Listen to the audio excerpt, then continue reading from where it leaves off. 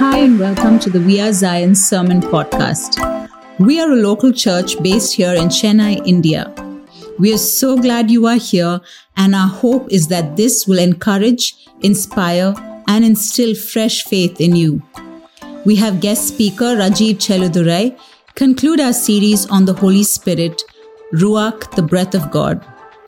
Rajiv shares with us from the life of Job on how we can employ the Spirit of grace in our suffering and be better for it. He reminds us that the only thing predictable in life is its unpredictability, and the only thing certain in life is uncertainty. It's such a pleasure to connect with you on this virtual platform. We know that God is omnipresent, and I'm sure He's right there with you and with each of us watching this service online.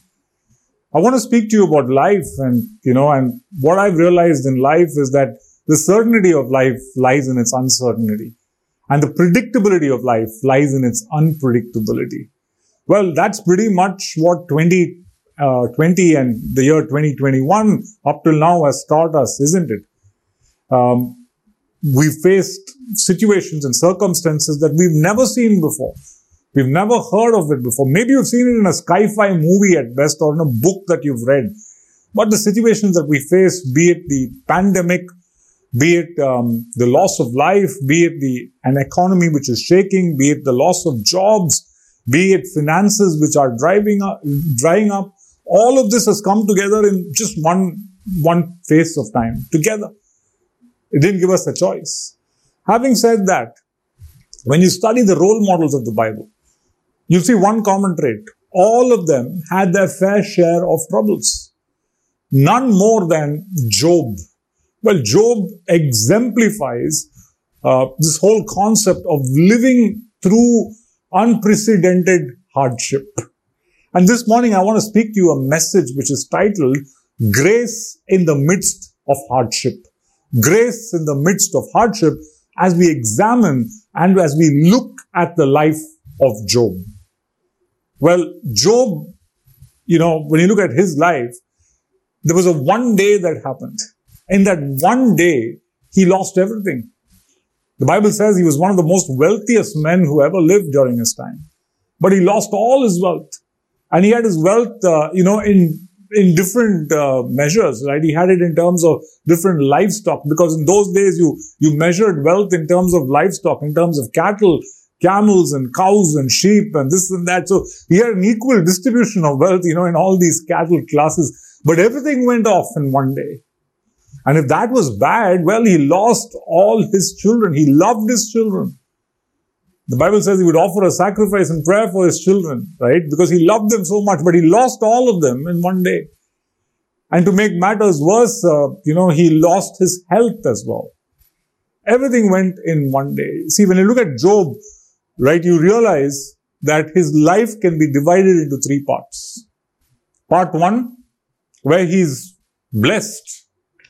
Part two, where he lives his life under severe hardship. And part three, where he is doubly blessed. Part one of Job's life, he's blessed. Part two, he lives under severe hardship. And part three, he is doubly blessed, right? So how did he respond to his personal catastrophe? And what is it that got him through that personal catastrophe?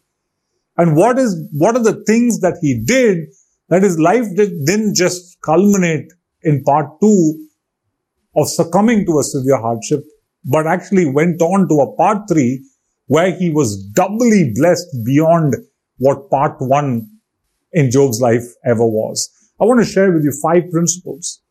And as you study these principles, these are principles that you and me can actually use and operate with.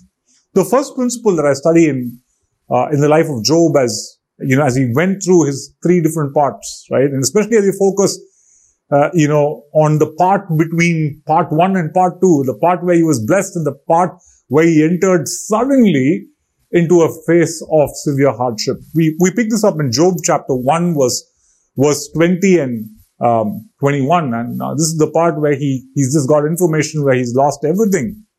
And this is what we read there. At this, Job got up, tore his robe and shaved his head.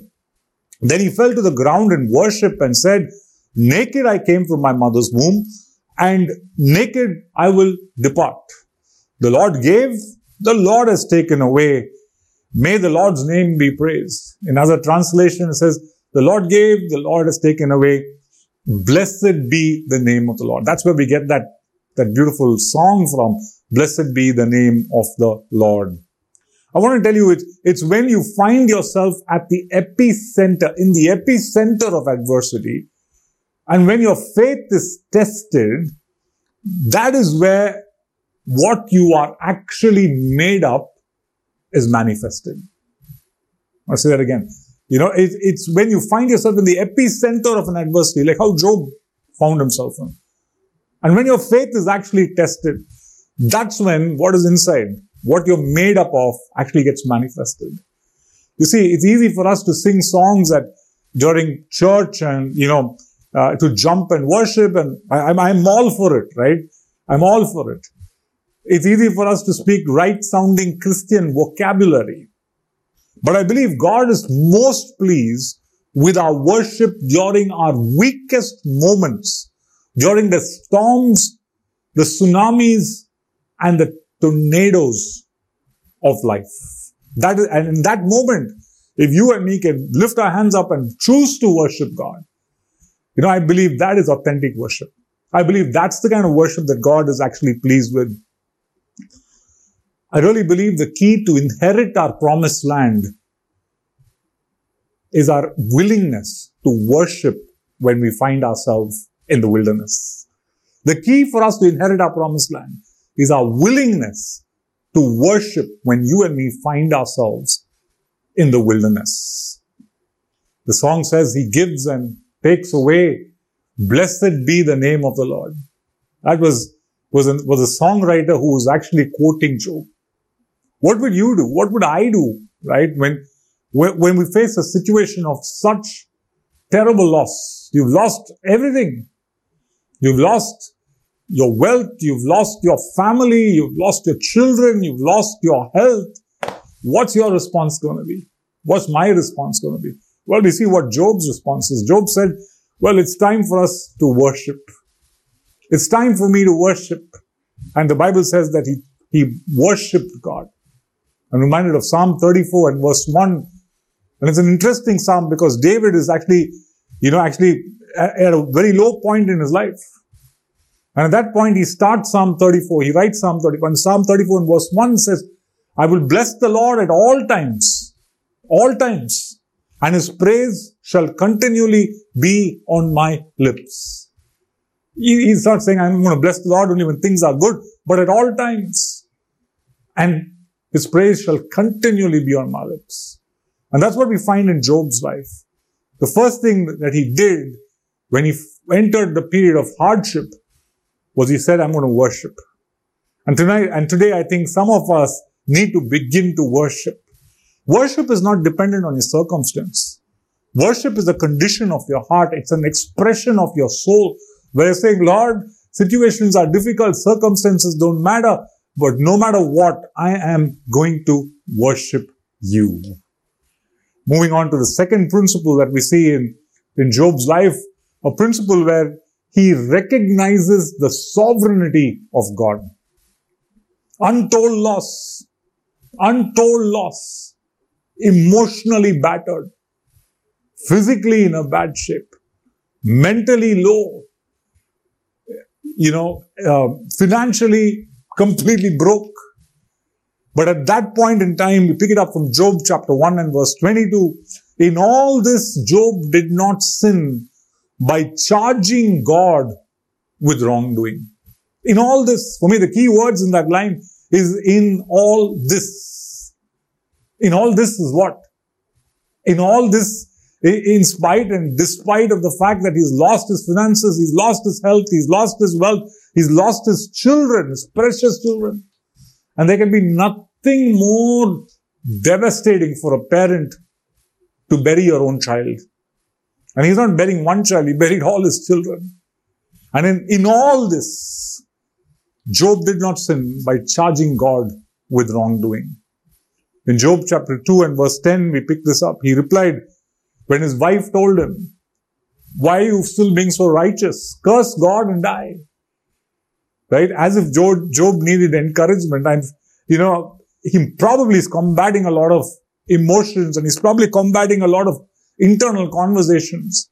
And then his wife tells him, why are you being so righteous? Curse God and die. And he replies in Job chapter 2 and verse 10, you are talking like a foolish woman. Shall we accept only good from God and not trouble? In all this, Job did not sin in what he said. In all this, he did not sin in what he said. You see, the normal instinctive reaction when things go wrong. Okay? And I'm not even talking at the scale of how life went wrong for Job, but just things go wrong, right? Let's say you didn't get the job you wanted. Let's say you lost the job you had. Let's say, I don't know about you, but pre-lockdown days when traffic jams used to bug me, right? The instinctive reaction is bitterness, is anger. But the righteous response is to declare the sovereignty of God in all situations and in all circumstances. Job declared the sovereignty of God. You're saying, Rajiv, how do you know that? Well, look at the response to his wife. Shall we accept only good from God and not evil? Right? Shall we accept only good? And when he said that, he was basically saying, my God is sovereign. My God is sovereign. You see, we need to understand the reality that God is sovereign. And frankly, he doesn't need your permission or my permission. He doesn't require that. Right? For him to allow any twist in the script of our lives. You know why? Because he is God. Job understood this. And not only did he understand that, but he accepted this. So what does the sovereignty of God mean? Well, the sovereignty of God means, we say God is sovereign, you're basically saying God is, he does what he needs to do when he wants to do and how he wants to do it. He's completely in charge, and he's completely, he has the prerogative to do what he wants to do in your life and my life, and when he wants to do and how he actually wants to do it. You know why? Because his intentions are good. You're probably saying, hey, hold on for a minute, Rajiv. How do you explain, a young child, having a terrible illness? How do you explain, an accident that happens out of the blue to good people? How do you explain, an untimely death? How do you explain, wickedness by people in power globally? How do you explain all of this? Well, the point is this. We as humans have a keyhole view. It's like looking at life through a keyhole from this side of heaven. But when we get on the other side of heaven, we will have a panoramic view, and we will see life as how God had planned it out. And we'll understand why this happened, why that happened. Today we may have questions, but we don't have answers. But when we get to the other side, instead of having a keyhole view, we will have a panoramic view, and we will understand it, and we'll appreciate it. And then we'll know why God did what he did. I want to just say this. The author of our life allows different events, situations, and circumstances in our life. And these situations and circumstances seem like a random dot on a canvas. Doesn't seem to make meaning. But over time, as you look back at that canvas, the dots have now culminated into an intricate design, which is beautiful.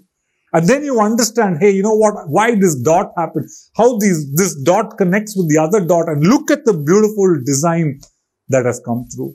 You know what? That's what the sovereignty of God actually does. When you yield to the sovereignty of God, you're actually saying, Lord, I don't understand why you allowed this in my life right now. But one thing I know, and one thing I have confidence, is in your character, God, and in your goodness. And I know, Lord, that even though I don't understand it, I know that my God is good and that He will make all things work together for my good, even though right now I don't understand what actually is happening. When you submit to the sovereignty of God, you're actually worshiping God for who He is and not for what He gives. That's why many people are so disappointed when things don't work out the way they expected to, and therefore, you know what? They get upset with God. When you get upset with God, and when you're really saying, God, I don't accept your sovereignty in my life. God is sovereign. And therefore, we need to understand that and we need to accept that.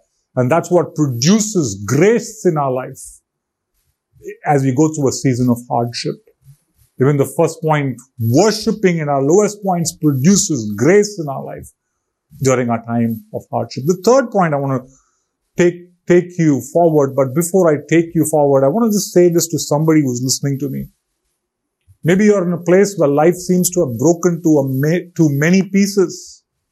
But I want you to remember that Jesus is more than able to put the pieces back together and make something more beautiful out of this mess. He's going to make something more beautiful. He's going to make something more meaningful out of what seems as brokenness for you right now. The third principle is, when you look at life of Job, he was honest with his feelings. He was honest with his feelings.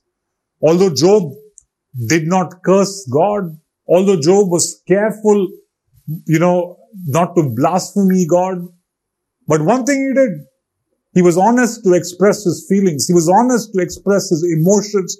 He was honest to express, the thoughts to God. There are a few chapters, you pick this up in the book of Job, but I want to take you to two verses. Job chapter 10 verse 18 and 19. Why then did you bring me out of the womb? I wish I had died before any eyes saw me. If only I had never come into being or been carried straight from the womb to the grave. Wow. These are powerful words. Is this the right thing to talk to God? Is this the right way to talk to God? Is this the right manner to express to God? I want to tell you, it's perfectly okay to be honest with God. I'd expect my kids to be honest with me as a father. And we're talking about a heavenly Father. And He expects that whether you express it or no, He understands it. And He's perfectly okay with you being absolutely honest with Him. Tell Him how you feel. Tell Him about your fears. Cry your heart out. It's perfectly okay. Because, God is your Heavenly Father, like I told you, and He's more than able to handle your tantrums, your tears, and even your temper.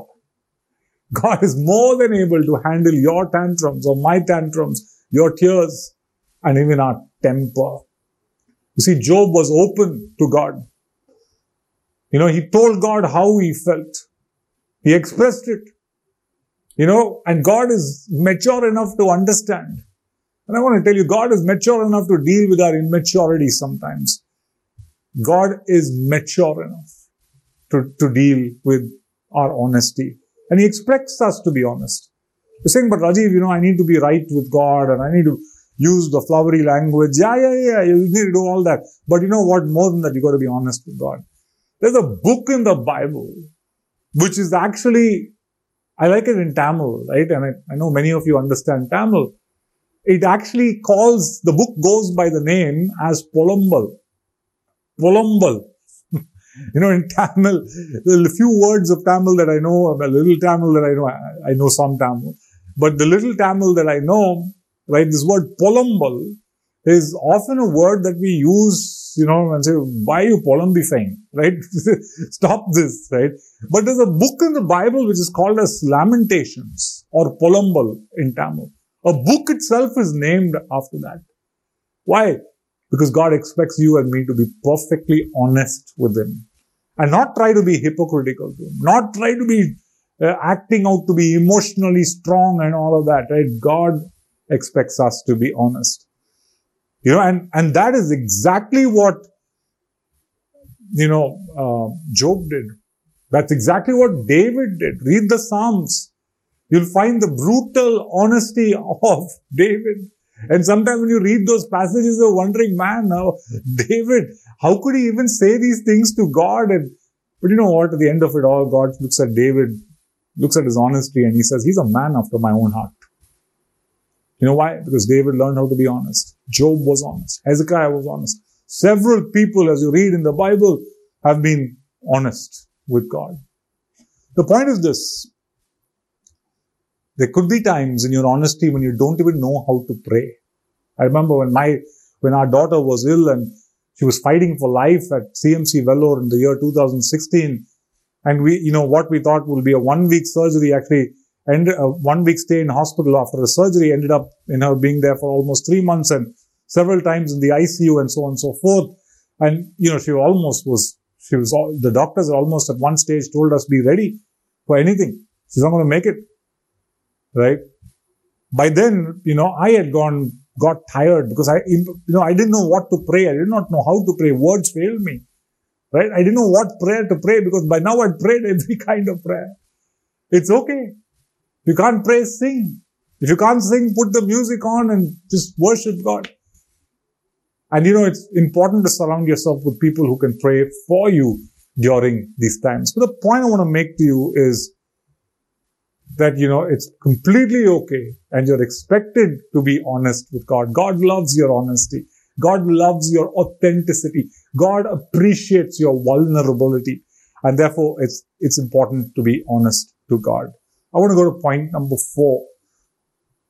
I think every time we're honest with God, every time we're authentic and vulnerable, that's when again we experience the grace of God during our times of hardship.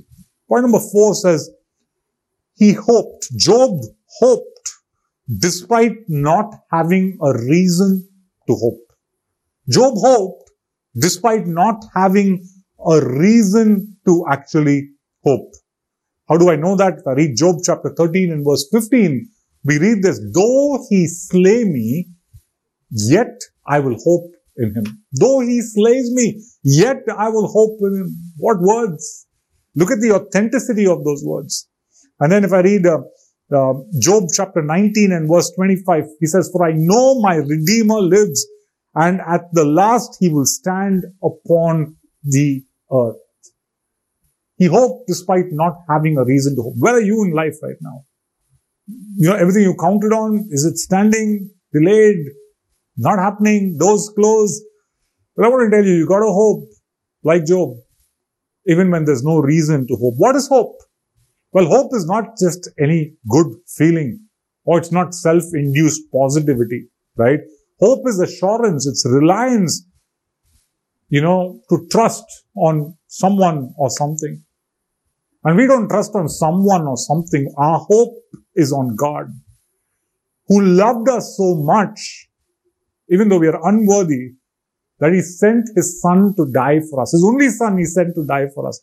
And I like that scripture in Romans chapter 8 verse 31 and 32. Let me read it for you. What then shall we say to these things? If God is for us, who can be against us? He who did not spare his own son, but gave him up for us all, how will he not also with him graciously give us all things? What words? He did not spare his only son. What's going to stop him from giving us graciously the things that are meant to be given to us? You see, our hope is anchored on God because of his unchanging character. Our hope is anchored to God because of his unfailing love, because of his supreme wisdom. We hope in him because great is his faithfulness. We hope in him because his mercies are new every morning. We hope in him because his thoughts are higher than your thoughts and my thoughts. We hope in him because he turns everything to good, which was meant for evil.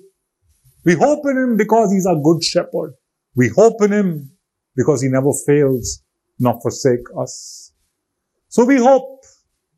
Even when things look bleak and situations look bad and doors seem slammed on our face, we hope in God for the outcomes he allows, for the next step during uncertainty, for the provision when we lack, for our future, even though our plans have gone awry, when doubts assail, when danger surrounds, when we are facing death, when friends forsake and plans are shattered, when His promises seem delayed, we still hope like Abraham, who against all hope, Abraham in hope believed, and so became the father of many nations, just as it has been said to him.